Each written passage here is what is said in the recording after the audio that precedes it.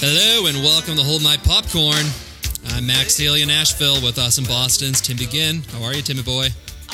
Doing great, Max. I was just showing you guys there's a non-alcoholic version of Guinness, which I'm pretty sure I'm going to be drinking enough non-alcoholic Guinness to make it alcoholic. So, good.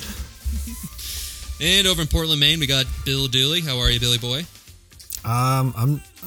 I'm doing all right, although my cat is currently chewing on the power cord of my... Can you go away, please? All right, there we go. Don't want him to chew through the power cord of my work laptop while I'm doing this, so I'm good now. He's gone. Priorities, though. I'd rather have him just bite the work laptop. Doesn't affect me as much. Yeah, exactly. All right, well, we're now midway through our 007 debut series, but in reverse order, as we watched Timothy Dalton's first of two appearances as James Bond in 1987's The Living Daylights. Pretty stupid name for a good movie. I don't understand the name at all. Besides, No idea. Like he at one point in the movie, I think he said like scared the living daylights out of me or something like that. And like, oh, there's the title. Yeah, it was a title of a short story by Ian Fleming. That's why. Oh. But even then, the short story. Okay. You really got to be a Bond head to like get that. Yeah. I feel like most people don't realize Ian Fleming wrote James Bond. Like I gotta be honest. I didn't know that James Bonds were books until like we started this series. I just thought that this was a movie franchise. Nope. Wrong. What am I gonna do? wrong. Read? Can't believe I'm the one telling you about books. Have either of you ever seen this before? I saw it a while ago.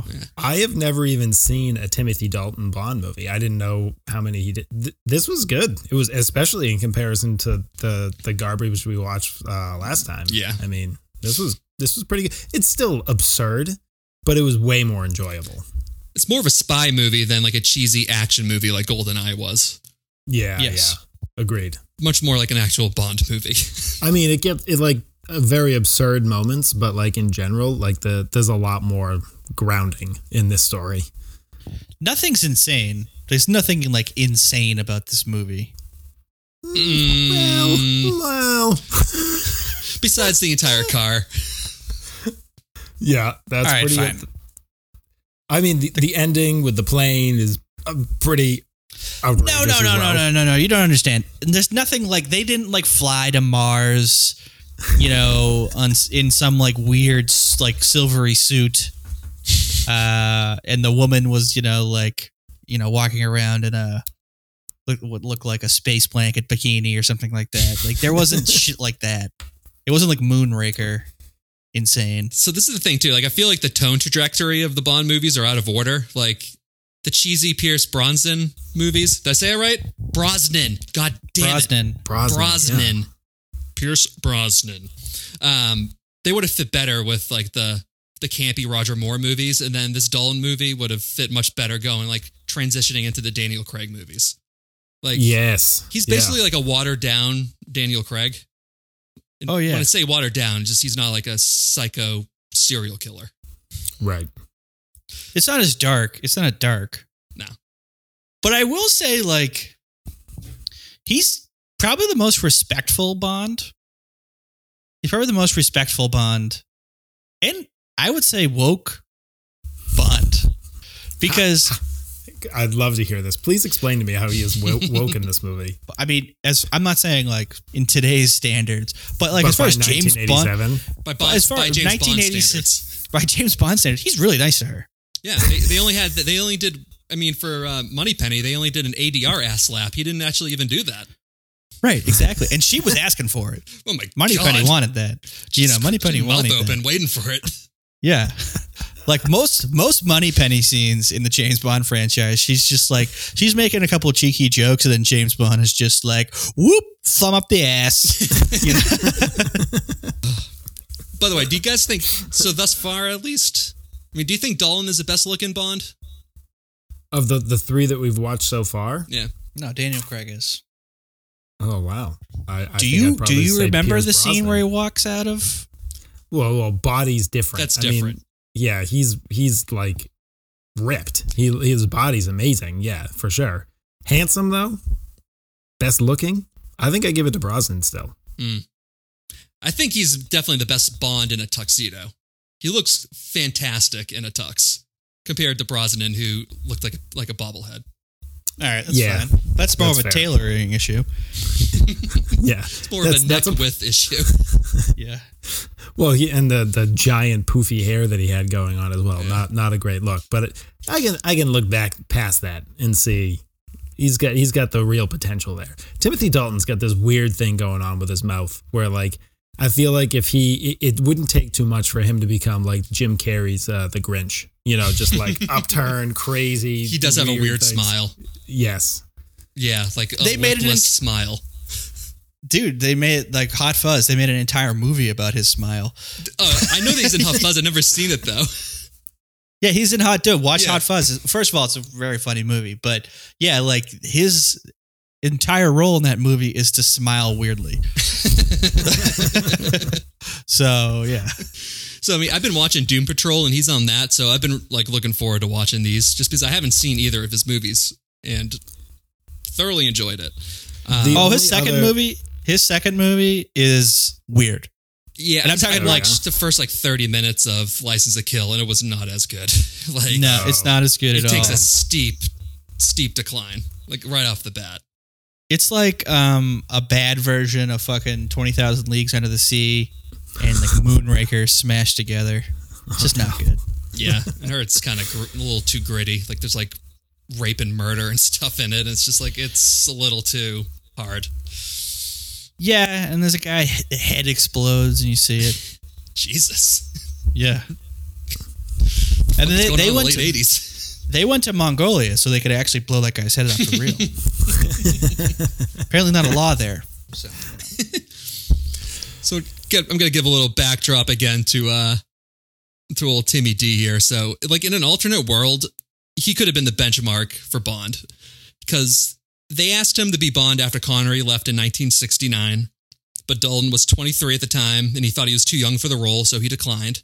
So then they went to Lazenby for that one movie, and then they offered him the role again for Diamonds Are Forever in 71, but he turned it down again, saying that he was too young. And then they offered him the role again in 1981, and he turned it down because they didn't have a script.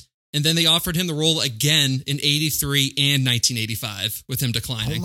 Oh my God. Why? Jesus Christ. So like he really just didn't want to do Bond. So the last two times he had like prior obligations, and I think he's just like such an actor's actor. He's like, I can't play Bond at like, in my 20s. He's a guy who's in his 40s. So when they offered him the role, he was 41 when he finally took it. So he thought like that was like an appropriate age. Yeah. He got bit by a tick over there that apparently makes you allergic to money. So I think that was a problem, Jesus Christ. But like I was talking about last week too, that Dalton, he was still game to play Bond as late as 1994. So like in an alternate universe, this guy who was like the second shortest tenured Bond ever could have been the Bond from like 1969 to 1994. Yeah, apparently they really wanted him. Like this entire time they wanted him, and then they finally got him, and then they got into legal trouble and he dropped out. It's like they had him literally for 2 years. He was Bond. Jesus. Yeah. All right. Should we get into it? Yeah. Yes. Okay. So we get the familiar gun barrel intro followed by this great cold open where we have 002, 004, and 007 skydiving into Gibraltar, as our history teacher used to say, for this training exercise with 002 getting captured immediately after crash landing in a tree, while 004 falls to his death after his rope is cut by an assassin. Do we know why this assassin was trying to kill them? Was this like... there are a lot of twists and turns in this movie, and I had a difficult time. I think so. I think the George Koskov was setting the stage by killing a couple of 00s so that when he got extracted and he sold the British the story that General Pushkin had sent out an order to kill secret agents, that there would be some weight behind it because some secret agents had already died. Death to all agents is what they left on the tag for 004 when he dies. And they do that again later. They're trying to set up the guy from Indiana Jones. Yeah. Wait. Who's from Indiana Jones? The General Pushkin. He's Sala. Yeah, he's Sala. God, you're right. He is Sala. Wow, I didn't think. Yeah, all right. That's right. All right, very cool. I just I thought. What are they doing? Sorry, go ahead. I was gonna say he eventually kind of became a good guy, and I'm like, you can't have Sala be a bad guy. No. I wrote that down at one point. I'm like, there's no way Sala's a bad guy in this movie. Yeah. Like after he met with like the weapons dealer, I'm like, he's still not the bad guy. He can't be. Hey, he's too likable. It's so weirdly, it's weirdly like this movie is like the beginning of America and Russia, you know, tying the olive branch, getting things like, because Russia's really not the bad guy in this movie. There's a guy from Russia who's an asshole, but he's all about himself. It's like the Russians are kind of cool in this movie. Yeah. The Americans like the real bad guy in it, the whole thing. Koskov and Whitaker, yeah. Yeah. Yeah. So going back to like we were talking about just how clumsy some of these people are. So is Bond like the only suave 00 agent? Because like the first guy who crashes in a tree gets shot by a dude who's in like a 2-foot bush. Yes. Yep.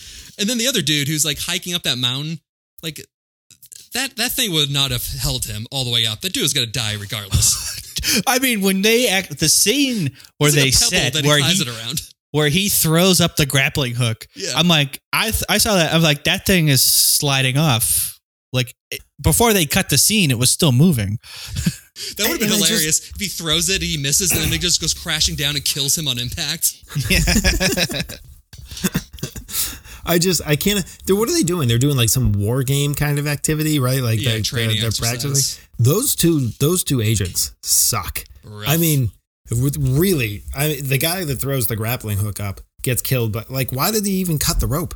There's like the grappling hook is barely, like you said, barely touching the rock. Just like give it a little nudge and he's dead. So, yeah. And like. Right.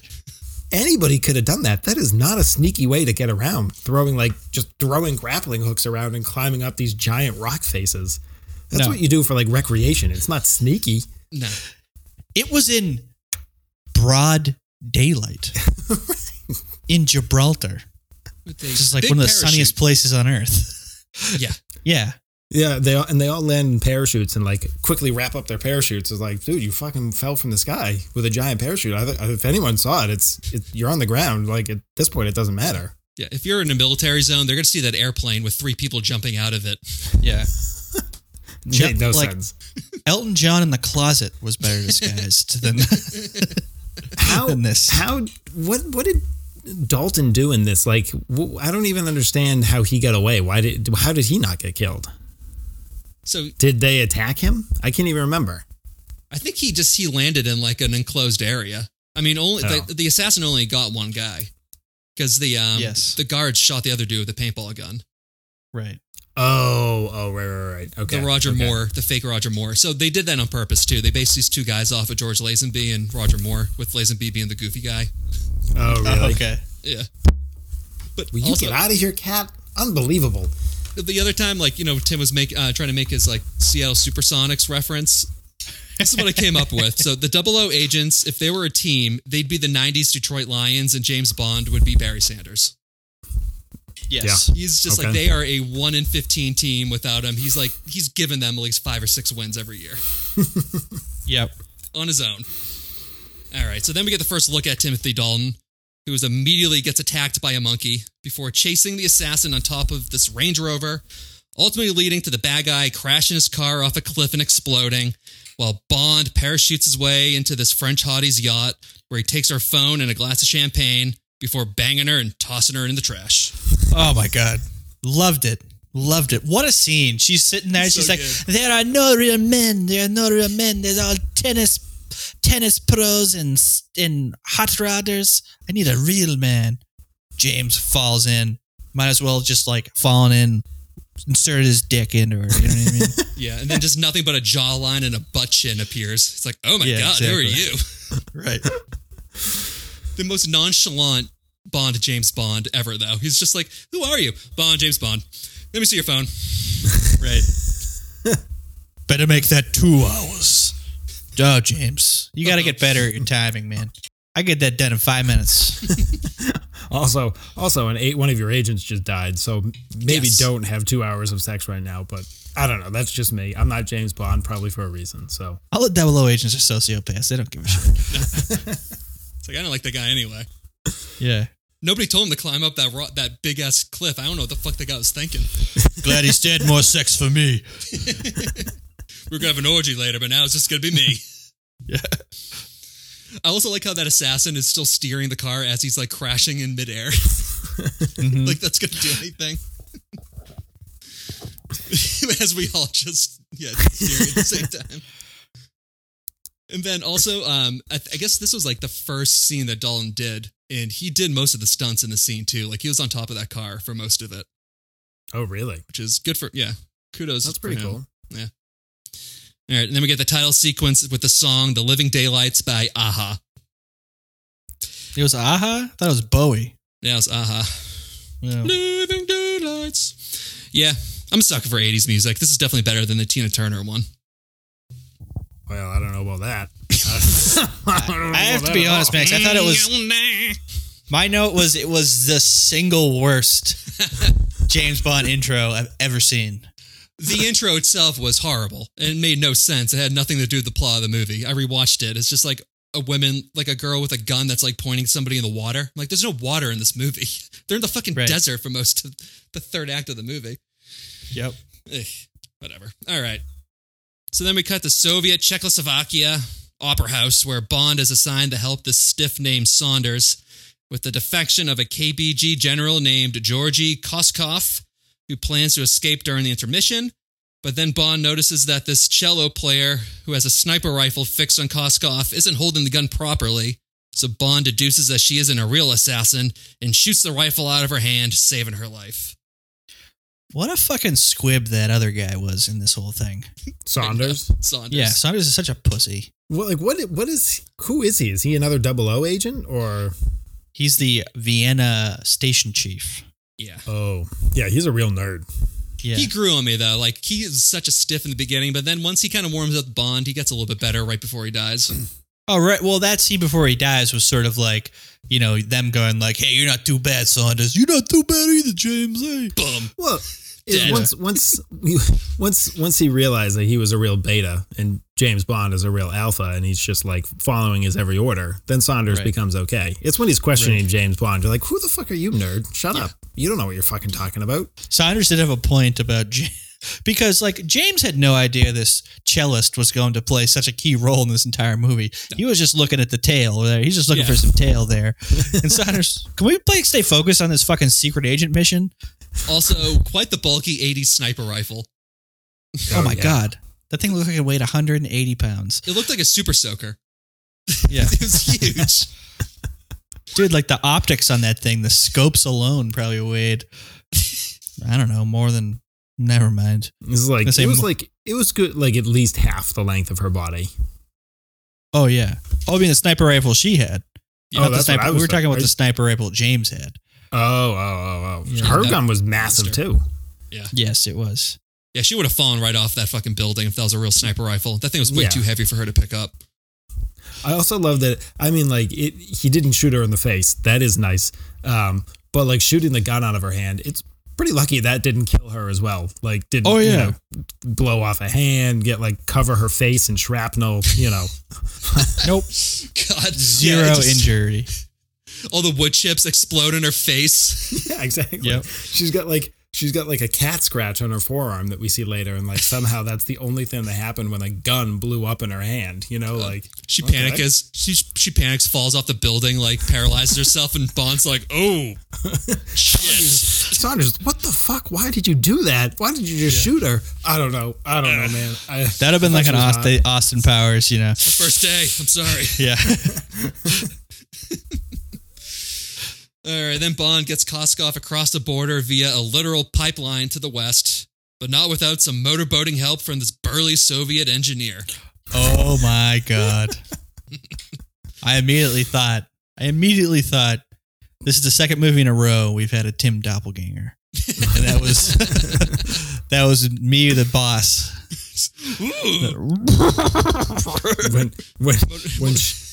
When she walks in, like, I mean, this is a big, beefy girl. When she walks in wearing that like that overall onesie, pant overalls. top thing. Yeah. I mean, that's basically, I wish I could find a way to just like search that when I go to Pornhub, because that's it. That's the dream. Onesie. Yeah, on a like a 6'2", 350-pound linebacker of a woman. Yeah. That's it. Onesie death by smush smush. I think that's what you have to type in. Honestly, man, this kind of just proves, I think, how guys don't really care at the end of the day, because just stabbed myself with a hook. This is how guys don't really care at the end of the day, because like she, unzipped those overalls, and I'm like, yeah, all right, I'd do it. Sure. Yep. The only thing I'm looking at. There isn't one of us here who we're sitting in our office. She walks in, unzips it, starts going. Not one of us here, I guarantee it, would stop her.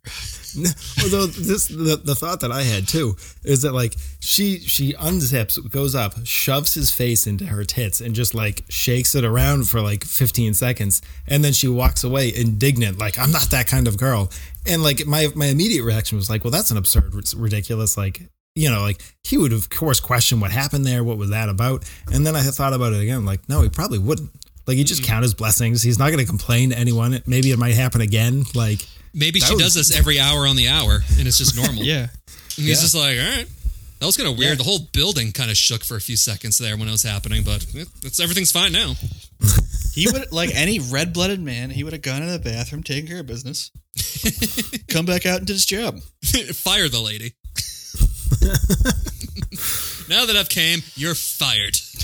That's a good point. Yeah, once you get that like moment of clarity. Moment of clarity. That was wildly inappropriate. Yeah, looks at all the charts. Wait a minute, the water pressure is at 150? What the fuck? Yeah. 2 days later, he'd be calling her back up. You know what? We actually have that position still open if you want to come back in. That's right. I'm kind of horny. You want to start working here again?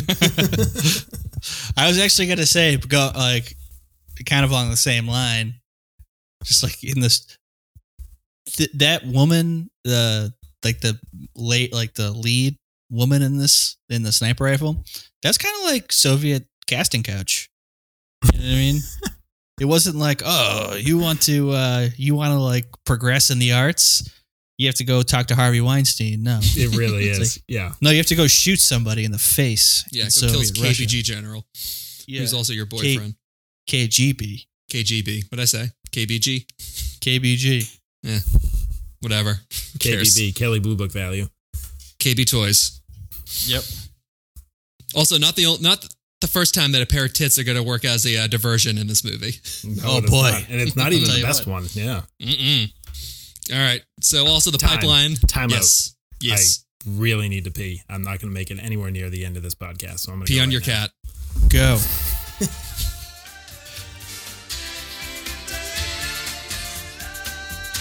Okay, so going back into the movie here, just gotta say, for this pipeline, it goes straight to Q. I am shocked that none of his people like tripped on explosive, like, shoelaces or like poisonous bubble gum or something. Oh, yeah, dude, he was. Sorry, go ahead. I was gonna say the fact that whole thing worked out was kind of a surprise to me. Yeah, I was expecting like there to be some hiccup that killed the guy. Yeah. Oh shit! These are the wrong stairs. It just turns into a slide. They all just fall right back into the pipe. Right. Shouldn't have installed these. Also, good on Desmond for remembering his lines in this movie. Yes. Yeah. It was. But he looked like exactly the same. Yes. I mean, there's like a decade almost in between, right? And like he's the exact same person. Yep. Mm-hmm. It's weird. He has not aged. He came out like that. Came out of his mother's womb like that.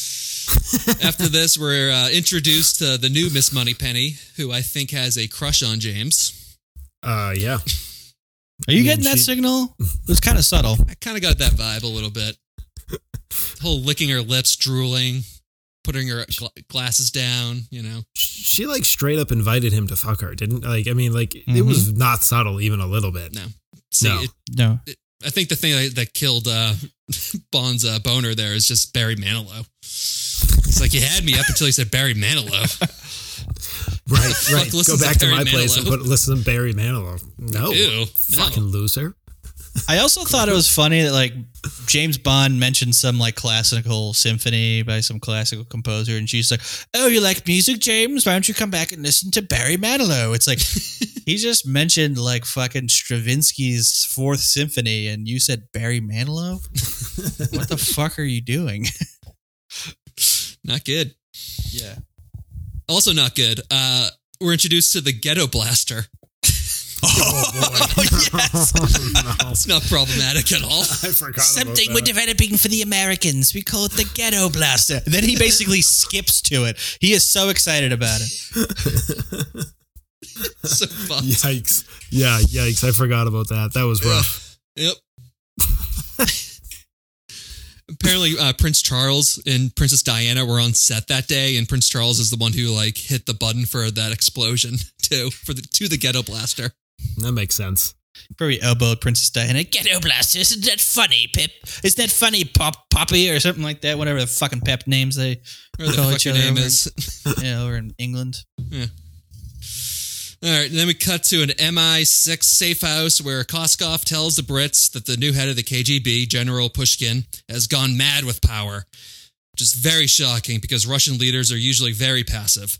And Pushkin has reinstated the old policy of death to all spies, which on cue, this KGB assassin named Nekros infiltrates the safe house disguised as a milkman, killing several agents with either a Walkman wire or explosive milk before abducting Koskov. So I wasn't mistaken in that. Some of his milk bottles were bombs? Yeah, they were, yep. And some of them were just actual real milk that people were drinking. Yeah. Because you see the guy drinking milk as he hits the siren. I love, there's like a butler that comes in at one point and like really goes like almost Secret wins the agent fight butler, against man. him. Spoiler alert, that is my favorite character of this movie, is that old butler. That dude had fucking held his ground. He was beating the shit out of like that 25-year-old German Olympian fucking like assassin. Yeah. Well, I got the sense that like everyone who worked at this safe house is like a fucking secret agent.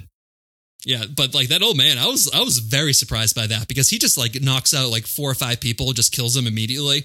And then like the oldest, dustiest, skinniest looking dude in the whole house comes in and starts just like throwing haymakers and is like knocking the dude down. We're like, holy shit. After his side of his face got grilled too, you know? Yeah. Oh, that was pretty good too. They had the scorch marks on the face. I gotta say, he ducks though, that boiling water too. Oh, that was the thing that was so disappointing to me, is like that boiling water was sitting in the picture frame for like 45 seconds of this fight. I'm like, oh, that was it. Nope. Is it now? Nope. And then he picks it up and does the girliest throw and it misses. And I'm like, oh, come on. Hit somebody with some boiling water. Russians don't know how to throw, Bill. They don't play any throwing sports. They don't play baseball. Yeah. If you put it at the end of a hockey stick, he probably would have got it right where he wanted to. This guy was like a classical dancer by trade. So, I mean, did you see how he was walking later on holding that gun? Just doing like... Oh, yeah. I mean, all shoulder strut. In Afghanistan, too, he was wearing some skin-tight blue jeans, and his butt looked good. Yeah. Looked good. This is the 80s. This is like the 80s. The most masculine man is the most feminine man. Yes. He paints his nails. Yeah.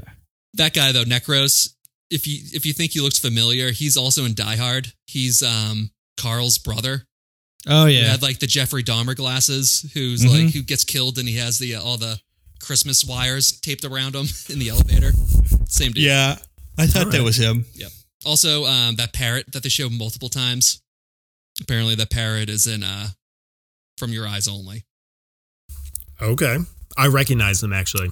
I thought that was the same parrot. I had to look it up. I'm like, why the fuck are they showing this parrot so much? Like, it was just like a full dedicated shot of just a parrot in like multiple shots. Did they have to do it? Like, were they contractually obligated to put that parrot in another movie or something? I don't know why they put the parrot in this movie. It was weird, and now it's weirder now that the parrot is like a noteworthy parrot. Mm-hmm. Which I guess doesn't, like, parrots live for like 75, 80 years, don't they? Parrots outlive their owners, man. I wonder if like a lot of parrots you see in the movie are like repeat parrots. Maybe. Yeah. Find a good parrot, man. Why are you going to let it go? If you got a parrot that can like act in movies, yeah, you probably keep that thing around for 50 years. Oh, I want to know about famous parrots now. Famous parrots. that Polly one, the movie Polly. I'm sure Captain Hook had one. Who else? Yeah, definitely had a famous parrot. What are some other famous parrots? No, I don't want to know. Like, I want to know parrots that have starred in a lot of Iago. movies. That's Iago. Yeah. Whose voice is Iago? What's that guy's name? Gilbert Godfrey. Gilbert Godfrey. Gilbert He also Gottfried. plays Polly, in the movie Polly. He also plays a parrot in that movie. Well, he sounds like a parrot. God, he's the most annoying voice on the planet. I saw the movie when I was a kid. We walked out of the theater. It was the first movie I walked out of. I was like 7. I'm like, I'm done. Parents are like, thank God. Done. Parents had earplugs in. Okay, so M orders Bond to kill Pushkin. Then we get more Q hijinks with a guy getting eaten alive by a couch while Q just laughs and sits down. Yeah. I laughed out loud when that guy just got completely devoured by that couch. Why don't you have a seat? Couch inverts itself and Q. Yeah, MJ or Q just sits down like got another one. Honestly, like Q's lab is like secret agent Hogwarts, and he's Dumbledore, where he's just like putting all his students into fucking danger at 24/7. He's like, "Come over here! I have a new flamethrower to test." Stand still. Yeah. Yep. Then Bond learns that the cello player named Kara is not a KGB agent. She had blanks in her sniper rifle. Jesus. Sniper rifle. And sniper rifle. She had blanks in her sniper rifle. That's what James said too. to Moneypenny, who loved every second of it. And then Koskov, she's also Koskov's girlfriend. And Bond suspects that old Georgie set the whole defection and abduction up. So he tells Kara that he's a friend of his and convinces her to go with him to Vienna to find Koskov. Yeah, she buys into that pretty quickly. Didn't take a whole lot of convincing. Not the casting sharpest tool couch, in the man. shed. Casting couch. He said he was going to put me in the symphony if I did this for him. Yeah, right. He said I would be first chair. Yeah, right. Oh boy. You're gonna honestly, be at the symphony. Yeah. Honestly, I looked at, like, there are multiple times in this movie where I'm thinking, like, was the casting note for this actress, like, find the woman that looks most like a baby deer, like a helpless baby deer, because she kind of does. Like, half the time she's looking at Bond, she looks like some baby deer whose mom died. Yeah, a lot of blank stares from her. Yeah, mouth open. She has some really like polar opposite moments in this movie too, where like she could really be very helpful and does absolutely nothing, and other times where it's like, how did she manage to do that? Like she's like he has that struggle in the jail cell. She literally just stands there and does nothing while Bond is being choked. And then later on, she's on horseback and fist fights a guy with a fucking machine gun on a horse shooting tanks. It's like, where the fuck was that 10 minutes ago? Right, exactly. So, what do you guys think of her overall, Babe. though? Babe. Yeah? As the character or the actress? Both. Are you asking me about like her attractiveness or just like her being a human? Performance followed, or just her looks followed by her performance. Oh, performance is, I think probably what perhaps they were looking for, which is her to be like some helpless kind of idiot. She was good looking. I she's liked her. alright. She's a babe. I'd never seen her in anything. I was kind of curious. I'm like, she's just doesn't really look like a Bond girl compared to some of these other people. I'm like, is she an actual like cello, like a cellist or something? Like, is she like a prodigy or something? She's not. I mean, she looked like she did a pretty good job playing the cello though. She passes as like a musician and she has a really good accent and she's British. So I'll give her credit for those two. Like I think for what they were looking for, she did a pretty good job. But the character itself, like you guys said, is just kind of all over the place. Yeah. Yeah, I wouldn't say like she was a bad actress. I think it's just the character was just kind of like weird. Yeah. I was gonna say there's like there's one specific moment that kind of stood out that was like, oh, that was kind of bad delivery. Like, it took me out of the movie for a second. It's like a random exchange. It's when they were in Vienna and they like got out of the concert, and it was just like, ugh, that didn't work for me. Other than that, like, there wasn't anything that she really did. There were moments where like the line was like, oh, I rolled my eyes because like, but it's the words. It's not really the way it was delivered. I think she was fine as an actress. Yeah, it's a 65-year-old British man writing the dialogue for this 22-year-old lady. Right. So it's just, yeah. All right, well, this leads into the car chase and laser show on the frozen lake that ends with Bond and Kara sledding across the border on her cello case. Mm-hmm. This is the one that got Bill's attention that he was texting us today about it. There were this humor in Bond movies always, and there's some good lines that make me laugh, but these was just absurd. I mean, when he cuts the car in half with a laser from the hubcap of and she asks, what happened? And he says, salt corrosion. I almost fell off my chair. I mean, that is just hilarious. The getting away sledding down the hill in a cello case. Oh, beautiful. Using the cello as like a rudder to steer. Magnificent. Just such quality art right there. So good. I love that, like, before that, when they have to, like, go back to get her case or whatever, and Bond is, like, super pissed off about it, and he's, like, helping her put it in the back seat, and he, like, looks, like, legitimately angry. He's, like, grabs it out of her hand, like, shoves it in, and he just goes, when do you learn the violin? That's right. That was good. Well, and then later, when he's about to sled down the hill, he said, I'm glad I convinced you to pick this up, or something like that. He's, like, completely taking credit. Well, and then they, when they're out on the lake and the tire gets shot off the car, so he then cuts a perfect circle with the hubcap, cutting through the ice to sink the other car. And then does he use a rocket from the back of his car so that he can shoot up over the ice? From the front bumper, he has rockets there. Oh, yeah. No, he has bombs, rockets that blow up a tractor trailer. By the way, so Russian to block a road with a tractor trailer instead of like, I don't know, like sawhorses or spikes to block the, I don't know. Let's just grab this trucker and have him go across the road. No, he uses a rocket from the back of the car, right? To launch the car over, like off of like a dock and a ramp to jump over everyone. And that's how he ends up going crashing downhill in the snow. Not only was there a rocket, the car had like bobsled blades on it. Yep. Yes. That's skis. Yeah. The car had skis. Yeah. It was like Q, who designed the car, was like understood exactly the sequence of operations that he was going to need to get away in this exact. It was like he's a fucking savant. He's like the kid from Game of Thrones who can like, see into the future. Q is like taking spice from the Dune universe to see forward in time. Right. One of my favorite parts of all this, though, is that like during all this drive, they're like driving through the woods, and Kara has a map. Like a casual. It's like, so you have lasers and bombs under your car, but you still need to use a fucking map. Yeah, man. He just throws a map in her face too. And where does this road go? You're like, we're the woods. This is a dirt road. Vienna. When was the last time you saw a road sign? Like, what road I'm not even are we from on? this country. This is in a different language.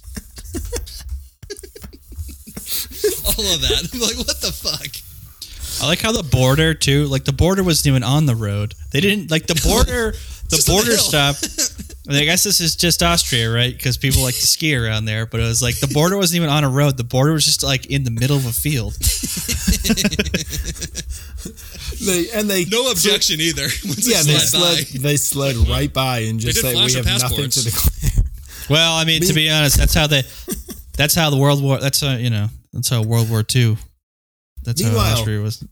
No reaction from the Austrian border patrol to the skiing Soviets with AK-47s chasing after these people and firing at them.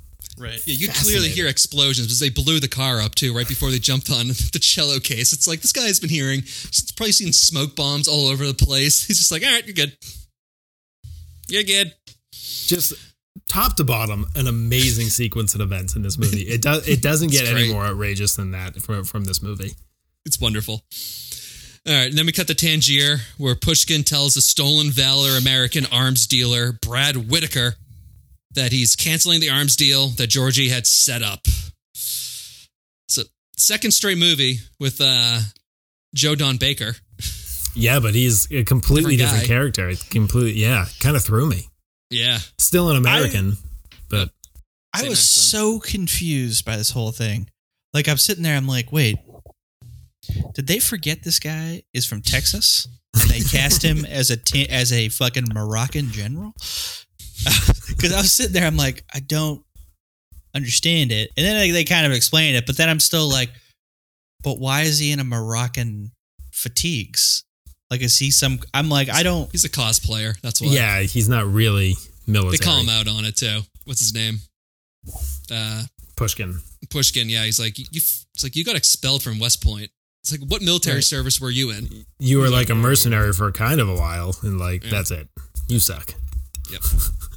Calling him out. Stolen Valor! All right, and then we get the plot twist that Koskov is actually the villain, and he's in cahoots with Whitaker, and he's been playing the Brits in order to have Bond kill Pushkin. It's a long con. It's a very long con. Typical Bond villain. Yeah. Move right there.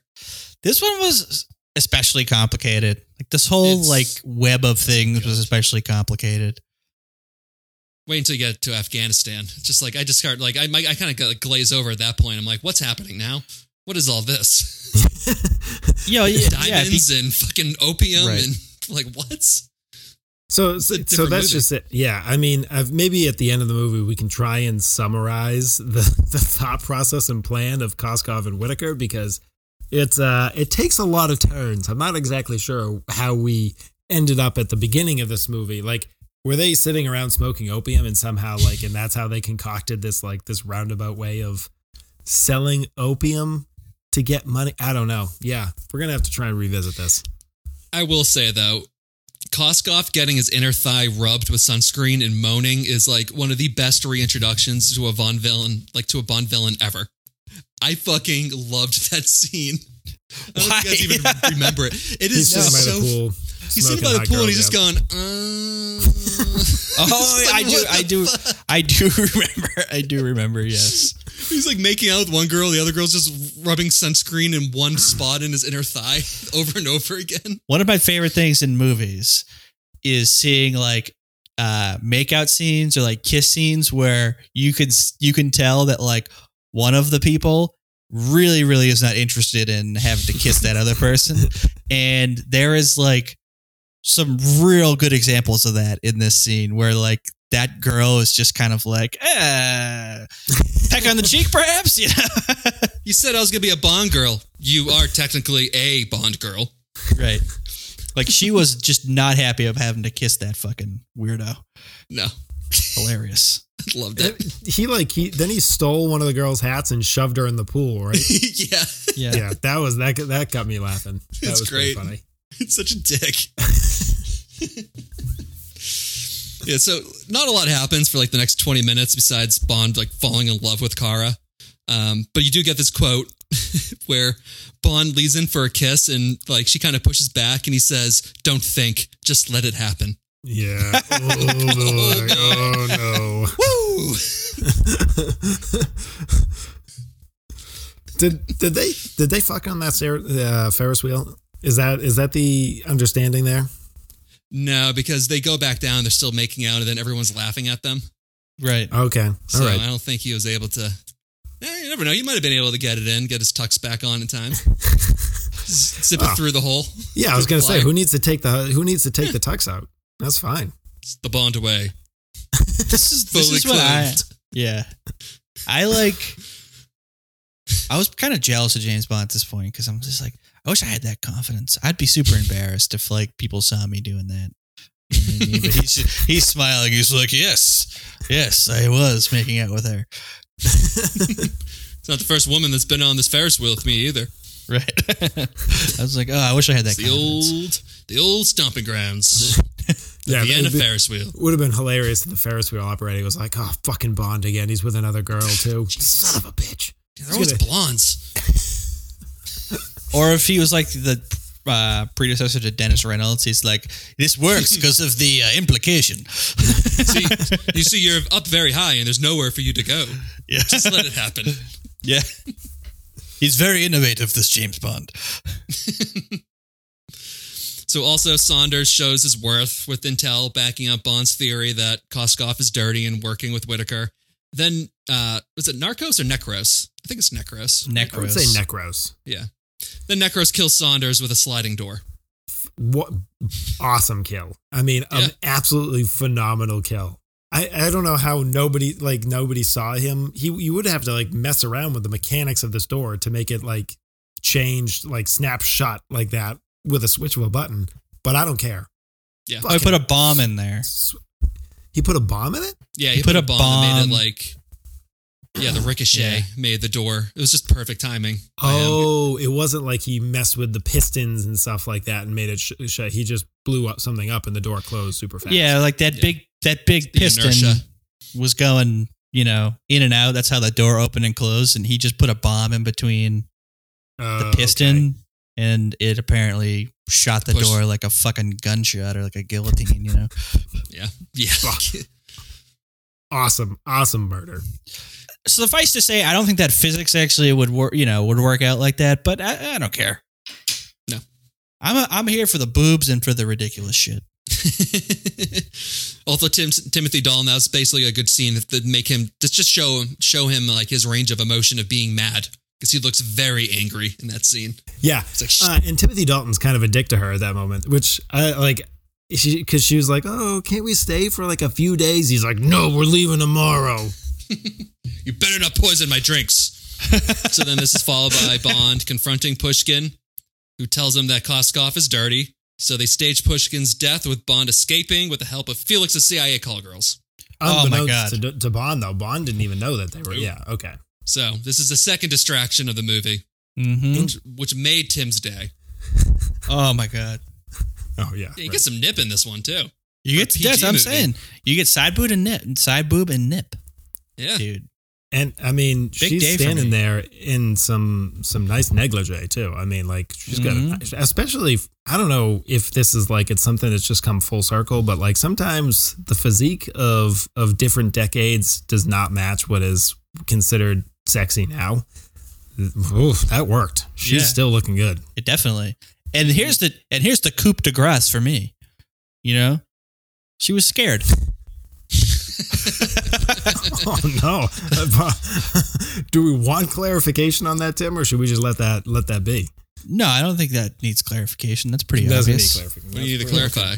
It's hot when a woman's afraid of me. Side boob off, and she's afraid. Side boob nip. She's afraid. I don't understand what the issue is. Let's move on here, Bill. It's called pheromones, Bill.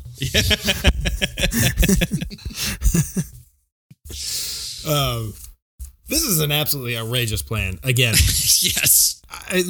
Bond takes such a ridiculous risk to not murder Pushkin here, which is, I mean, I guess the right thing to do, but they couldn't come up with a better plan. Like he couldn't just fake his death in the hotel. Why did they have to do it on like a public stage? He was assigned to do it at the trade conference. That's why.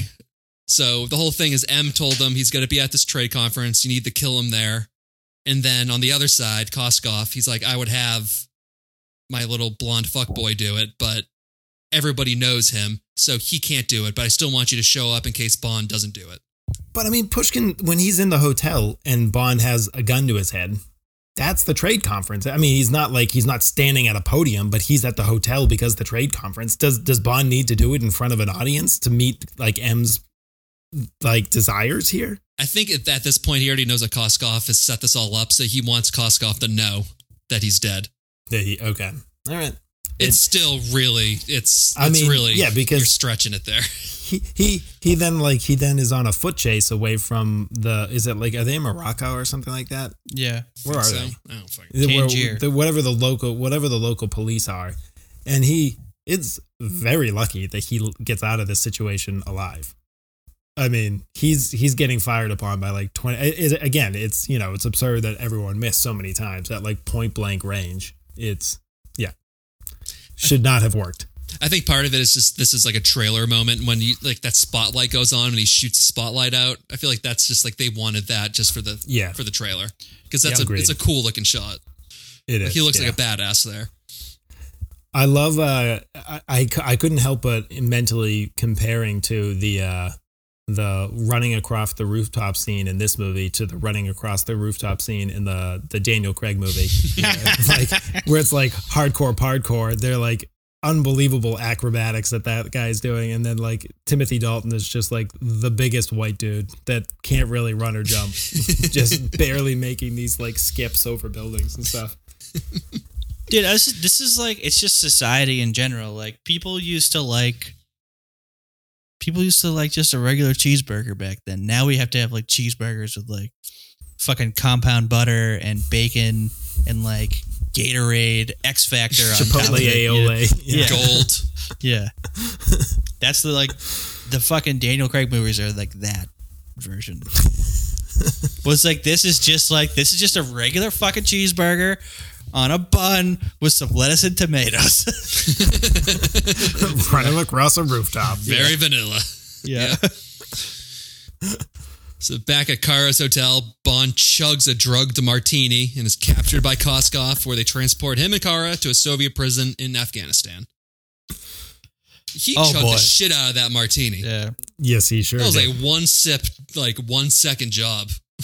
And she like, it was just so obvious. Like the instant she handed him the martini, is like, oh, that's drugged. Yeah. It's like, it's a pre-made drink. Come on, James. Have you never been roofied? Let's go. Right. Like you of all people should know not to drink a pre-made drink like that. Yeah. And then she doesn't touch it. And yeah, he downs that martini. Yes. It's like, oh, wow. I mean, let's be honest, guys. We've all gotten drunk and woken up in Afghanistan a couple times before. I mean, this isn't crazy. Yeah, this is also the little thing about the diamonds, and it's in like a heart transplant box. Whatever, who cares? Yeah. All Did they have that? I mean, they were always planning on transporting the diamonds. Was it always going to be in ice? Did they always need a body? Was it James is going to be there? This is very convenient. He had a nice doctor's coat, Koskov, so that's good. I guess they must have been prepared with that heart. It seems weird. I just think someone worked really hard on that for no reason, and then they didn't have the heart to tell him it wasn't necessary. It's like, I think someone on Koskov's team came up like, I have this great hiding place for the diamonds. It's in this weird transplant cooler that I made specifically for this. And they were like, we're just gonna put him in a bag. I mean, they're not looking for him, so it shouldn't be hard to get him past him. Yeah, we're just going to take this military plane from one station to another. They're not going to check anything. We're Russian. Right. Diamonds also aren't illegal, so you can kind of just move them. That's okay too. Well, I mean, I made this. Worked really hard on it. Yeah, we just don't really see it really being effective, though. I mean, can you at least give it a try? I mean, it's like... All right, fine. Give me the goddamn diamond case. I missed my kid's soccer game to make this. I killed a baboon for this. All right, for it to work, you're going to have to pour ice over it. Jesus Christ, now we got to get fucking ice. Right. You also need to use this baboon heart. What the fuck? Why? It's not a big deal. You stop on the market. Okay, they're in the market. You stop there. You get baboon heart. So then we get a prison break with the help of another watch made by Q, where Bond also helps the local Mujahideen leader Cameron Shah escape, which leads to Bond and Kara teaming up with the Afghani rebels. Another movie you guys have covered where the Afghans are the heroes. Yeah. The last 40 minutes of this movie is just basically Rambo 3. Yeah. I was going to say, this I was thinking this all the time. I'm like, this is kind of a familiar movie to me. They did it first, so kudos to them, but still. I actually think you saw during this movie, like, the Rambo 3 production getting set up in the distance. Do you think in the next maybe in a year or two there's going to be a movie that highlights how great Ukrainian rebel fighters are, and then in 20 years we're going to look back and while we're in the middle of a war with the Ukraine and be uncomfortable by it? It wouldn't surprise me. I think that's probably Ukrainians are going to like unleash a sarin gas attack in like New York City subways a couple years from now. Right. We should have let the Russians kill them all when they had the chance. Putin was right. It'll be about something very petty too. You didn't send us the Cheetos we wanted during the war. I didn't get a Christmas card last year. Yeah. I don't know. How do you guys feel about movies in the desert? I kind of find them boring. From all the locations that do movies, and like especially in this one, like I preferred all the European cities. Like that was cool. Like now we're just in a desert with sand everywhere. Like I'm kind of losing my interest. I mean, 100% agree with that. My problem is just the dynamic of like I don't have an issue with the sand, the desert, the cities. My problem is first the outfit. The fact that Timothy Dalton ended the rest of this movie in like the baggy, like weird blue and gray, like didn't look good. I don't know. He looked great in a tuxedo, like you said. Oh, yeah. And to have him go through like the end climax scene dressed for like the Middle East just felt silly. And then like the whole thing where like, people on horsebacks are fighting tanks. I don't know. That I lose myself there a little bit. That doesn't work. Doesn't seem effective. No, it doesn't seem effective. No. Also, Dalton gets a lot of action with that tan like rain jacket in this movie too, because every single GIF of Timothy Dalton as James Bond, if you go into your phone, is like him with that fucking tan jacket in like multiple scenes. No, I'm with you about the desert though. I'm with you about the desert. It just feels like I think it's a desert. So what are we fighting over? Like I don't understand. You know what I mean? It's like, well, okay, you guys like this. All of a sudden, the consequences are gone.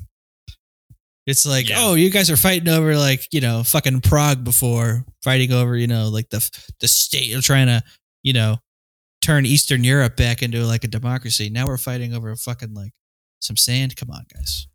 Well, and when there's like car chases and fight scenes happening throughout a city, it feels a little bit more stressful because there's potential for collateral damage, or there's people getting out of the way, and there's things happening that's like outside of this. And like here, it's just like, all right, I don't know, let's just blow some shit up. There are really no consequences, right? Let's just do it.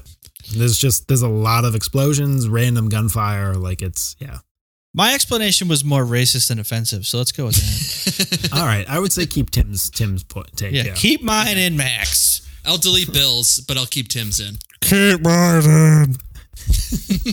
Don't get me started on the Mexicans. Y'all think you're better because you got less sand than those Afghanis? You're wrong. Yeah, so this third act, a little bloated. You got like Soviets trading diamonds for opium that are then getting traded for weapons. Then we've got a 92-pound cello player just stealing a machine gun and riding towards a platoon of tanks on a horse. Got a lot of Russians blown up, a lot of explosions, more explosions. So, should we just get into like the whole plane fight? Timothy Dalton's plan. I also don't understand this at all. They're putting a bomb into one of the opium bags to presumably blow up all the opium so that they can't get the trade the opium for the guns. Mm-hmm. He gets on the back of the truck and then is surprised that there are people on the back of the truck when they try to leave. So now he's trapped. And like the Kara gets all upset and convinces the Afghanis to go and fight to get Timothy Dalton free. And then he gets into the Russian base and loads the bomb on the back of the plane and only then activates the bomb. So he was always going to have to get onto the base, onto the plane. At what point was he stuck? This had to have been the plan from the get-go. Otherwise, he could have just set the fucking timer when he on the truck and just gotten off, and then that's done. It's done. That's fine. Yes. I think what happened, Bill, is that was his plan, and then other people got on the truck before he could do it, so he had to revise. Was that not a really good opportunity to kill Blondie? He's behind him on a truck, completely unaware that he's there. Yeah, that would have tipped it off, though. They would have stopped all the trucks, and then he would have just got fucking massacred. Just being stuck in the back of an opium truck.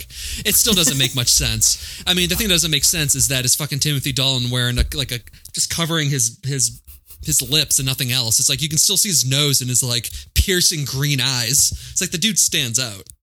Honestly, I mean, and like he's holding the opium bag, and the blonde guy like inspects the bag or something like that, and like he's holding it like this. And like his arm is as white as mine. Yeah, who's this 6'2" white guy with green eyes? That's part of this Afghani Mujahideen crew. I've figured out what happened. Okay. Timothy Dalton took a knife and then took a big lick of that opium before. That's it. So I think what ended up happening, Bill, is he just nodded off in the back of that truck. He went to put the bag in the truck and then he fell over with it. Yeah. And then he woke up in the plane and he's like, how did I get here? Oh boy, this wasn't the plan. Back in Afghanistan. God, I feel really heavy right now. I need some more opium. He takes like a 2-ounce shot of opium too. That's not like a little taste. It's a huge lick of opium that he does. Yeah, just straight up raw, uncut opium. He didn't like barely touch it to his. Yeah, he licked the entire like length of the knife. Like, ooh, that is. It goes to the other side for seconds. Maybe I should. Let me just make sure. Yeah, they come around. He's just every single bag is punctured. He's just got brown shit all over his face. I was using it as disguise. I think the opium's starting to sink into my pores. I feel great.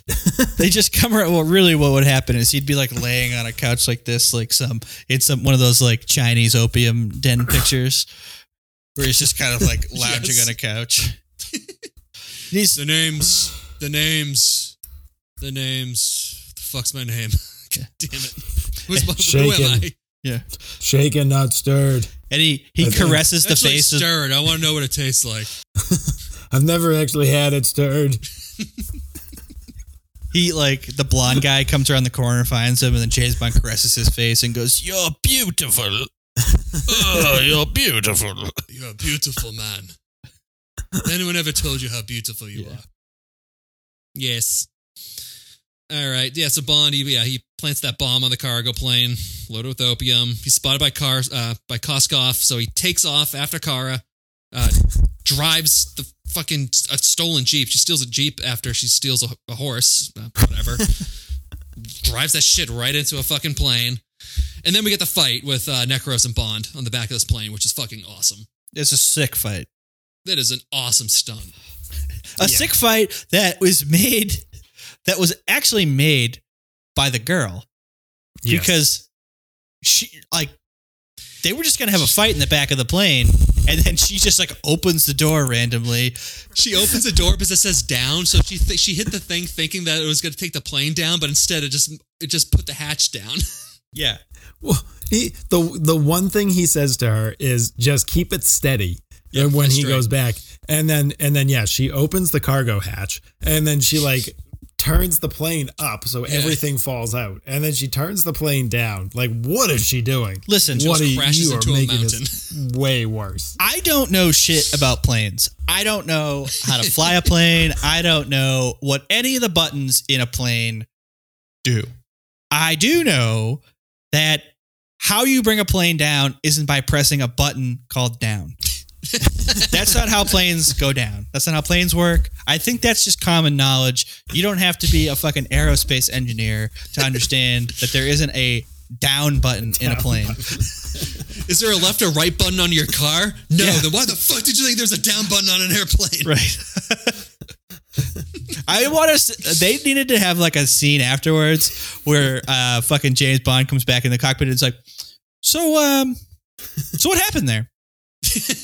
What happened there? Well, I saw a button. It was down, and I thought that was going to bring the plane down. And you decided to like tilt the plane up at a 45-degree angle too after you put the rear hatch down. Well, and she starts explaining it. Cutscene. Slap. Cutscene to him just like throwing her out the back of the plane. It was a cool scene though, fighting on the cargo net.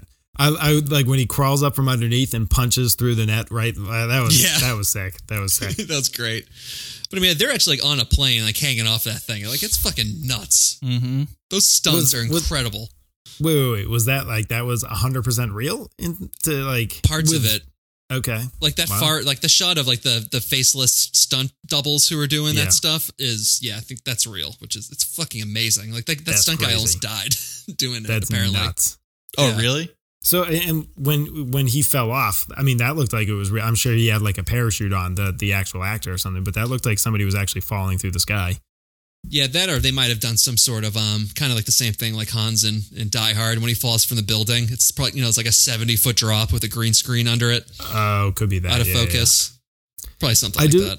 I do love that he gets rid of Blondie there by cutting off his boot. And like he's cutting each lace off of his boot. Meanwhile, the guy's fingers are literally parallel. You have a knife and you're cutting the shoelaces instead of just stabbing the guy's hand. What are you doing? Keep your boot. Also, one of the few henchmen that like plead for his life too. Like he does not want to die. Usually these guys are like ready to go. He's like, no. He says, please. Yeah, please. Yeah, he's like, no, please. And it's like, oh God, he kind of just begged for his life. Usually they just kind of like, angry yell or something. And like, all right, cool, he's dead. Yeah. This guy's like, no, I've got a wife and kids. Please don't. I have my dance recital next week. I have to go with my brother to knock over this place called Nakatomi Tower. Yeah. So then Bond? He's able to disarm the bomb with 1 second to spare. And then they escape the plane via parachute jeep. Wait a minute. He also throws a bomb at a bridge, out of the moving plane. He throws the bomb at the Russians that are fighting the Afghanis. That's right. Yeah, he puts 9 or 10 seconds off, and the woman flies the plane, goes back in a U-turn and flies the plane 100 feet over this bridge, and he throws it out of a moving plane. Hits the guy in the chest, doesn't just get it, literally hits the guy. He's like, oh gosh, what was that? And then boom. So. Yeah. When that plane explodes too, you guys hear the old school sound effect from the same thing from Skyfall right before it hits the mountain. It's the same. It's the same thing. Oh, you mean you mean Goldeneye? From Goldeneye. Yeah. What did I say? Skyfall. Skyfall. Oh, I've been drinking. Sorry. I also do not understand at all how the physics of that car coming out of the plane makes sense. No. But cool. It looked cool. It looked cool. It had a literal 1 foot landing too. The plane was much higher. It was it was 500 feet off the ground, and then all of a sudden it's 5 feet off the ground. Yeah. It's okay. All right. So to wrap up the movie, we go back to Tangier where Bond kills Whitaker with one of his statues, and Pushkin arrests Koskov, who somehow didn't die after a head-on collision with an airplane. Yeah, right. That's right. The plane that randomly shows up, and he takes a wing, gets decapitated. There's an explosion, and he just like rolls out of the car. Windshield's still fine. Intact. Everything's still fine. He doesn't have a scratch on him. Fucking airplane blew up, but this guy's fine. Fascinating. Honestly, dude, I thought this is when the movie kind of started to get stale for me. I'm like, there's too many boss kills here. Yeah. It's like there's fucking 5 bosses you have to kill. It's just like fucking enough. They could have just cut out the whole Afghanistan third act, honestly. They could have ended the movie at an hour and a half. Like, that would have been fine. Like, you didn't have to stretch this out for 2 hours and 10 minutes with 40 minutes of explosions. I feel like I say this every episode, but I mean, turn the third act into a porno. Yeah, just end it with Bond and Kara in the green room, just banging away for 30, 40 minutes. Yeah, exactly. Exactly. Perfect. That's how the movie ends, too. So, I mean, like, Kara, she has a nice little cello solo in London, and then she bangs James Bond in a green room, and the movie ends. Right. Such a weird ending. Yeah. Yep. It's just some old British guys out in the being like, Kara, thank you, you're very talented. Where's Mr. Bond? Oh, we couldn't make it. Whoops, and now he's inside of you. Oh, cheerio, pip, pip. I know that familiar sound of flesh on flesh. James must be nearby. Yeah. All right. So can somebody explain to me how opium, diamonds, weapons, what was Koskov and Whitaker's? Were they going to just like sell the opium and keep the money and be rich? They were going to sell the opium, and it was going to be so much money on the market that they would have been able to buy the weapons and then pocket the rest as profit. That was the plan, because it was $500 million in opium. Okay. Gotcha. Yeah. And it was like $50 million in weapons or something. Okay. All right. Yeah. It was very confusing. I did not understand how any of it made sense. Oh, dude, that whole Afghanistan, like, because when Max was going over it, I'm just like, my head was spinning. Then I'm like, but there's also just like 2 Afghani factions there. One of them apparently has no stake in the deal either. I just don't understand what was going on. And they would follow a white lady into battle. Like, you got to tell me that this fucking really. Yeah. These guys are good from all the fractions of military people. Also, why was there like an Afghani person who went to Oxford and had a British accent leading the Mujahideen? What was the deal with that? Apparently it was ISIS before it became ISIS. I didn't understand his origins. I mean, wasn't Bin Laden Oxford educated too? Was he? Yeah. Well, he was definitely well educated. All right. So maybe that rings true. Yeah, he's just a royal your family. face, Bill. Yeah. How dare you not give Osama bin Laden his just due? He worked hard for that education. Yeah, he worked hard for that education, Bill. Hot take. That should be the title of the episode. Osama bin Laden's just due.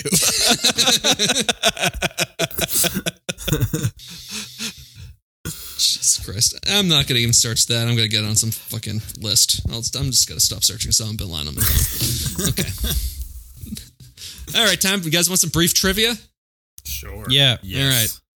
The actress who played Kara, she's the granddaughter of an anti-Soviet Georgian general pre the Communist Revolution, which might explain why her accent was so good. Okay. Yeah. So you're talking about Georgia, the country. So yeah. Yes. Okay. The first country Putin invaded. All right. Say it again. She's Atlanta. What? Georgia. Atlanta, Georgia. Yeah. The Georgia Generals. Is that like a minor league team? That's what I was thinking. I don't remember Georgia becoming communist, but I can see it. It's on its way anyways, right? Stacey Abrams gets in office, it is. Yeah, exactly. You keep letting these black people vote, sure as shit gonna be communist. Granted, this guy was an anti-Soviet, anti-communist general, but... Oh, I misunderstood. Okay. Yes. Yeah, he got exiled. Yep. This is the last Bond to smoke cigarettes. Gay. Really? Yeah. Yeah. Yeah, I mean, Brosnan didn't. Yeah. And that's it.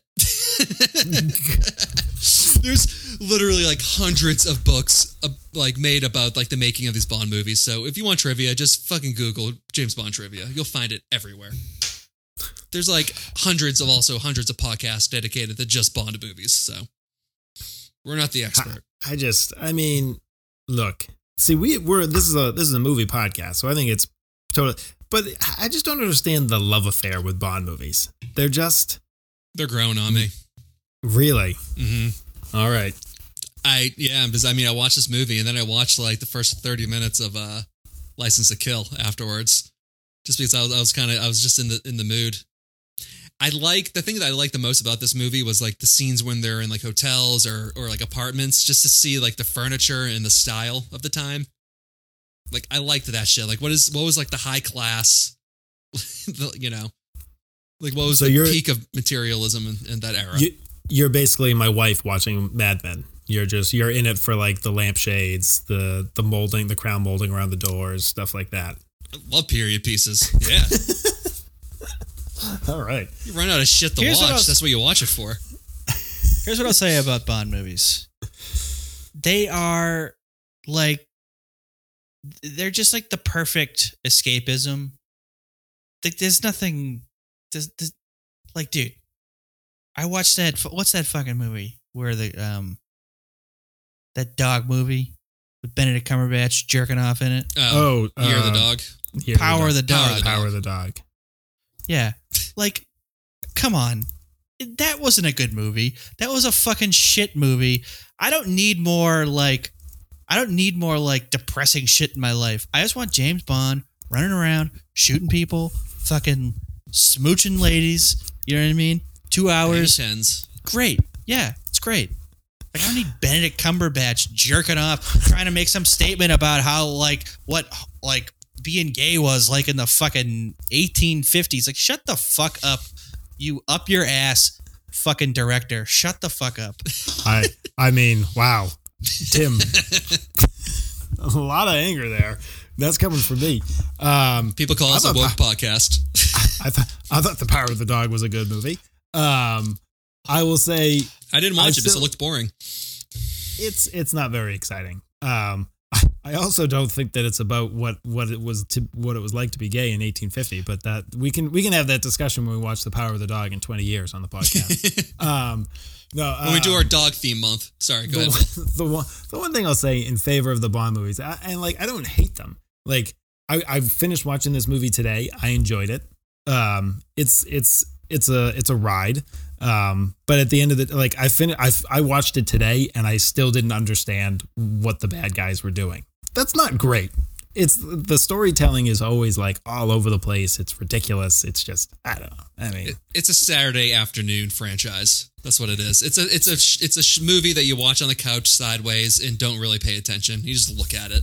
So, but this is the thing, is we kind of all agree that that's what these movies are. So how is it they've lasted for 50, 60 years?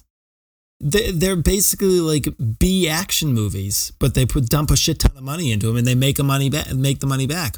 Why? They're just consistently okay. Because that's not what they're about. They're about escapism. They're about like just going on some stupid little romp.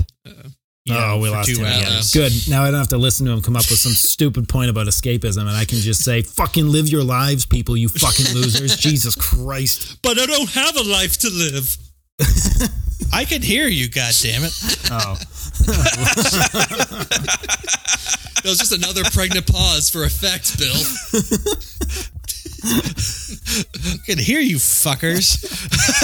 Oh, good. He's gone, that fucking loser. Jesus Christ. Sick of listening to his stupid answers.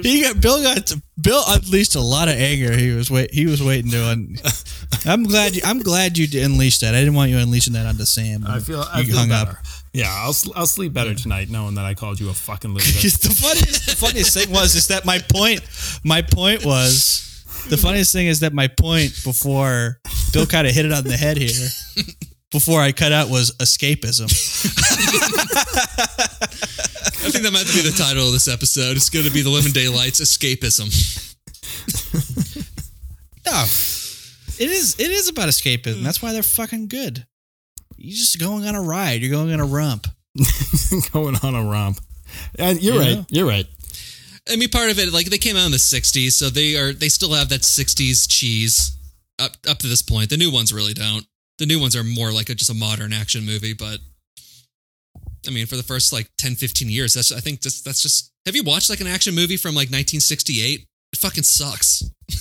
No, I guess I can't say that I have. No. Or like up until Jaws, like all these action, or Star Wars, because Jaws is slow too. Up until Star Wars, just action movies were just, the pacing was just completely different, and I don't know. I don't think the plots always made perfect sense either. Well, then James Bond is keeping in pace with that. So, yeah. All I know is that they make money. They do, and they come out, and I want to see them. So I can't really, I'm talking my ass here, but I don't know. I watch these movies and I just don't understand it. I think there's a fundamental there's a difference in people who watch movies. Like, and this might be a fundamental difference between me and you guys. Like, I have no interest in some artistic movie. I have no interest in the art of it. I really don't. the movies that I like are things that like are completely nonsense. Lethal Because I Weapon. like, yeah, exactly, precisely. I want Danny Glover and Mel Gibson fucking running around doing nonsense shit for 2 hours because it just like removes me from anything that makes me feel anything. You know what I mean? I'm trying to feel nothing for 2 hours. Like, I don't like movies that make me feel something. That's exactly that's the last thing I want. All right. I don't want some movie that like touches my heartstrings. Fuck that shit. Nonsense. That's not what I'm looking for. Adrenaline is the only thing Tim wants from a movie, or a boner. Adrenaline, bullets, and boobs.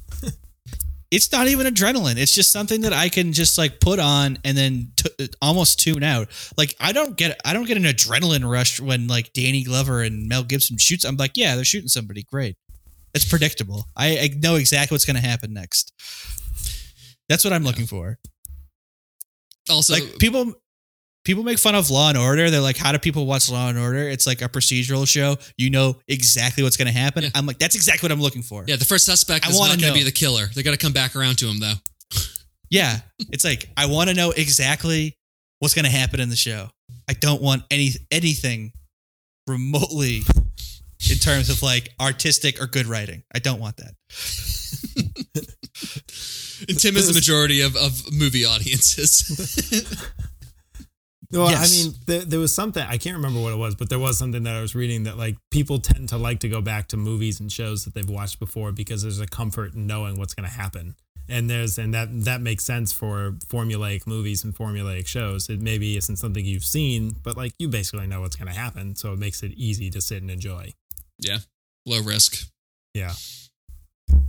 That's a fair. The Power of the Dog, and like to bring that back in, is very much not a formulaic movie. Like it's very confusing in terms of like what is the story that they're telling, what is like the point, the plot, and it was very stressful for that reason. They had very, very stressful music, and it felt like tense, edge of your seat the entire time watching it because you're like, what the fuck is happening here? Because it wasn't a typical story, and so it makes sense that you didn't like it, Tim.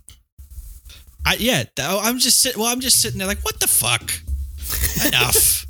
Enough. Like I have enough anxiety, enough depression in my own life. I don't need to like import more. You know? When am I going to see this goddamn dog? I thought this was a dog movie. I thought it was going to have like Marvel superpowers kind of thing. The power of the dog. What is the power of the dog? Yeah, I thought it was going to be like Clifford. Well, to be honest, what I thought it was going to be like, and I don't know why I thought this. It's a movie nominated for an Oscar, so you know it's going to be artsy as fuck. But you know, I wanted it to be like a John Wayne, like "What's up, Pilgrim?" You know, I'm going to shoot these Indians. Good stuff like that. You know? Simpler times. Yep. Yes. All right, let's get into the box office game. How much does this movie cost? How much did it make? Man, 1987 though. Money's not real, so I don't know. I'm gonna say this costs like $130 million to make, and it made $360 million. No, this movie cost $50 million to make, and it made $120 million. Timmy was closer. It cost 40. What? Movies didn't cost that much back then. Jesus Christ. They were fucking... Oh, go ahead. I think like Jurassic Park cost like $60 million to make. Did it really? Yeah, something like that. Oh, shit. All right. Yeah, so it cost $40 million, and it made $191 million. Wow. Tim. You cheated, Tim. You fucking cheated. I know you did. That's something you can be sure I did not do. Me do research? You take notes. What, you think I'm going to admit that I lost legitimately? You fucking cheated. That's the end of it. Cheated! Yeah, so in the United States, it premiered on the weekend of July 31st, 1987, finishing number one at the box office for the first 2 weeks. Any guess what movie kicked it out of the top spot in week 3? Probably Indiana not. Jones. No. Nope. Grease. No, not Bill. Not Grease. What was it? Tim, any guesses? What movie? This was in 1986, right? 87. 87. The summer of 87. Roadhouse. Ooh, that would have been a good one. It was Stakeout, starring Richard Dreyfuss and Emilio Estevez. Oh, boy. Yes. I've seen that movie for sure. I've heard of it. Absolutely. They had another one called Another Stakeout. And they brought in Rosie O'Donnell for that one. Oh, boy. That sounds like a good pair of a movie for us to watch at some point. Back to back. See, guys? These are the movies I like. Richard Dreyfuss, Emilio Estevez, and some fucking Jabba the Hutt woman. That's what I want. Kicking Bond out of the top spot. Yeah. All right, next question. Who's your favorite and least favorite in this? Well, that's pretty obvious for me. Side boob and nipple. My favorite. Least favorite, I don't know. I'd say least favorite. I'm going to go with just the desert. It was a character in the movie. Oh, that's fair. That's fair. I'm going to go least favorite first and say that it's 004. That fucking weak rock wall scene. And, I'm going to give my favorite to Desmond Llewellyn as Q, reading his own lines. He really won me over. Good for him. Good job, for Q. You memorizing your lines as an actor. Well done. Well done, Q. You earned that favorite character of this movie for a podcast that doesn't matter. So my favorite's going to be the ass-kicking butler with the old man strength. Mm-hmm. He really stood out in this movie. Mm-hmm. And my least favorite's going to be the parrot. Being fucking useless. You cannot devote an entire camera frame to a parrot at least 3 times with just zero payoff. Yeah. Parrot has no role in this movie whatsoever. No. Except for looking sexy. Mm-hmm. Except just looking like a parrot. You know who also had some old man strength or fat man strength going on was that random Russian guard who overcame the stun gas. Yeah. He got it straight the to the face. guy. He got it straight to the face and then immediately started kicking James Bond's ass. Well, it brought back in that line where whatever Q was like, we'll knock out any normal man, 30 seconds. And James Bond was like, you don't meet too many normal people in this line of business. Yeah, right. Line of work. No. The fucking the one-liner comedian in an Afghani prison. Yeah. The guy was just ripping off jokes.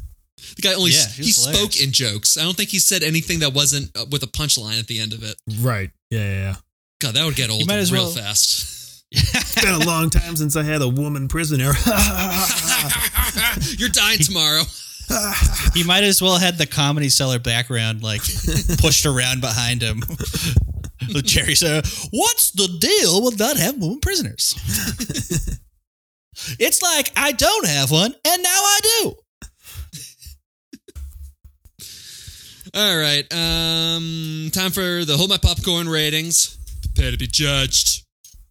What's your rating for the Living Daylights?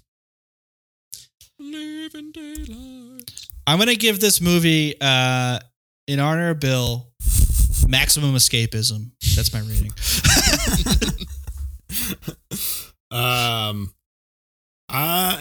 In honor, I'm going to give my rating in honor of Tim. This gets nip inside boobs out of a PG rating. Oots, oots, oots, oots, oots. Pretty good. That's what it's rated. It's rated pretty good. Pretty good.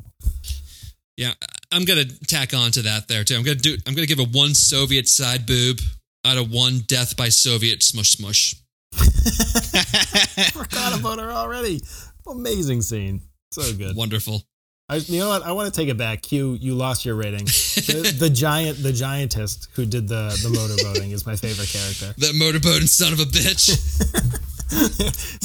Sorry, Desmond. You got fucked on this one. Better luck next time. Next movie, maybe you'll get it. So he'll be back. He'll be back next time with Roger Moore in 1973. He might look younger this time around. We'll never know. Probably we'll see. not. Probably not. Yeah, what if it's exactly the same? reading cue cards. Like, why the fuck was this guy in movies for 30 years? He was a Nazi POW, guys. Just let him be. All right. Anything else before we get out of here? Oh, I think congratulations are in order to our friend Pike Mrebel. Yeah, and his new fiance, Herschel Meep. I think it's pronounced Meep. Meep. Meep. Meep. Meep. Meep. Who just got engaged. So congratulations to those two, who are definitely not prominent figures of the law. Definitely not. Those are because that would be inappropriate for them to be on such a terrible mention on such a terrible podcast. Yeah, he was originally going to be on for the show too. He was down for it, but I guess he's at an event tonight, so he could not attend. But I see. That event is him playing Mario Kart on N64. That event is him sleeping, drinking beer. He's like, hey, listen, the pizza place down the street, they put a new pizza on the menu, so my night is booked. But I do have some commentary from Preble. He said, a good Bond. Shame he only had 2 movies. Yeah. It's a shame to hear, too, that the second one kind of sucks, because I did enjoy Timothy Dalton. I'll say, too, I didn't mention this earlier, but I've never seen him in anything. The only other role I've ever seen Timothy Dalton in is in, like, the kind of recent revival of Doctor Who. In, like, the early, mid-2000s, he played Time Lord, like the president or the ruler of Gallifrey, and, like, kind of was, like, an asshole. So, like, for the first half of this movie, I couldn't get it out of my head that he's, like, a bad guy Time Lord, because it's the only thing I've ever seen him in. And, like, I knew when he played that role that he was supposed to be a famous actor, and it was, like, a big deal that he was, like, the reveal. And I was like, I don't know who the fuck this guy is. Like, yeah, big Brit. He was James Bond. Okay, cool. He's only big in Britain, though. Yeah. I mean, he's great. Was great in Doom Patrol, which is on HBO. Like, I loved him in that show, so I was excited to watch this one because of that. But I mean, he was also in Flash Gordon in like 1980. He's the hedgehog in all the Toy Story movies, like the very proper British hedgehog. Is he really? Oh, really? Yeah. Hilarious. Yeah. Wow, that's cool. And he does like all the shorts and everything too. Yeah. Wow. All right. Yep. Hot Fuzz, as Tim mentioned. That's about it, though. Yeah, he hasn't really. I mean, you look at his credits; it's just a bunch of just irrelevant movies, like really bad posters. Like, just looks like a bunch of shit that's like made for TV. He probably is like some. He probably does a lot of like theater. I think, yeah, he's a theater guy. Does movies to pay the bills. You have to be a theater guy if you turn down James Bond like 18 times. Right. It's like you don't want to be the most famous person in the world and be the highest paid actor because you don't think it's appropriate for your age to be that character. Right. You know you're a pro when that's the case. No, I want to do an off-Broadway production of Hamlet. his Shakespeare in a Park. His character's name from Toy Story is Mr. Pricklepants.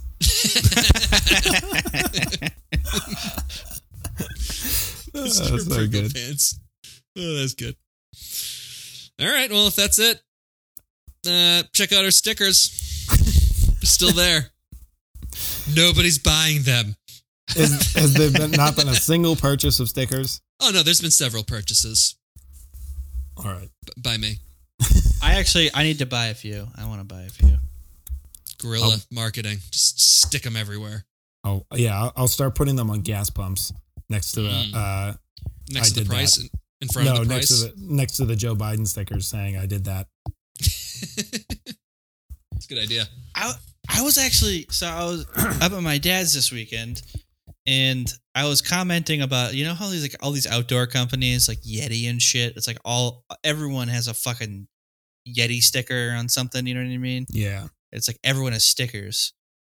So I was like, I want to start like a ironic sticker company.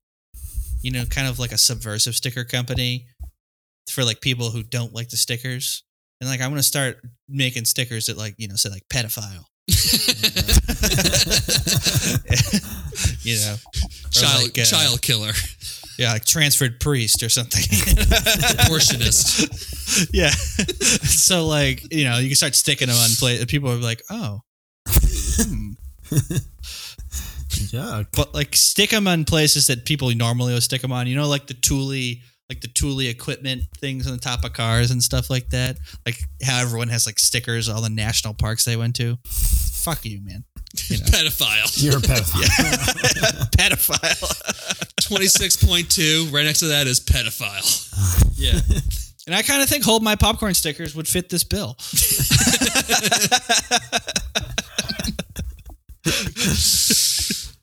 Yep, so buy those stickers at redbubble.com. Stick them right next to your pedophile sticker. We're next to your back alley abortionist sticker.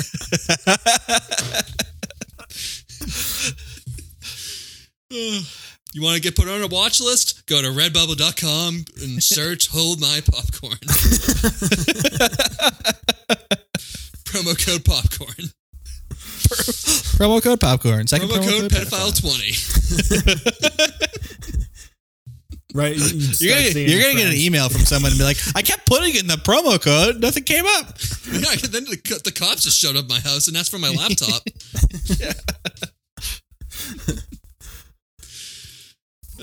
People who purchased this sticker also purchased Men Who Love Young Boys and pedophile. Yeah. People who purchase this sticker also get a free. They get a free subscription to Matt Gates's dinner club.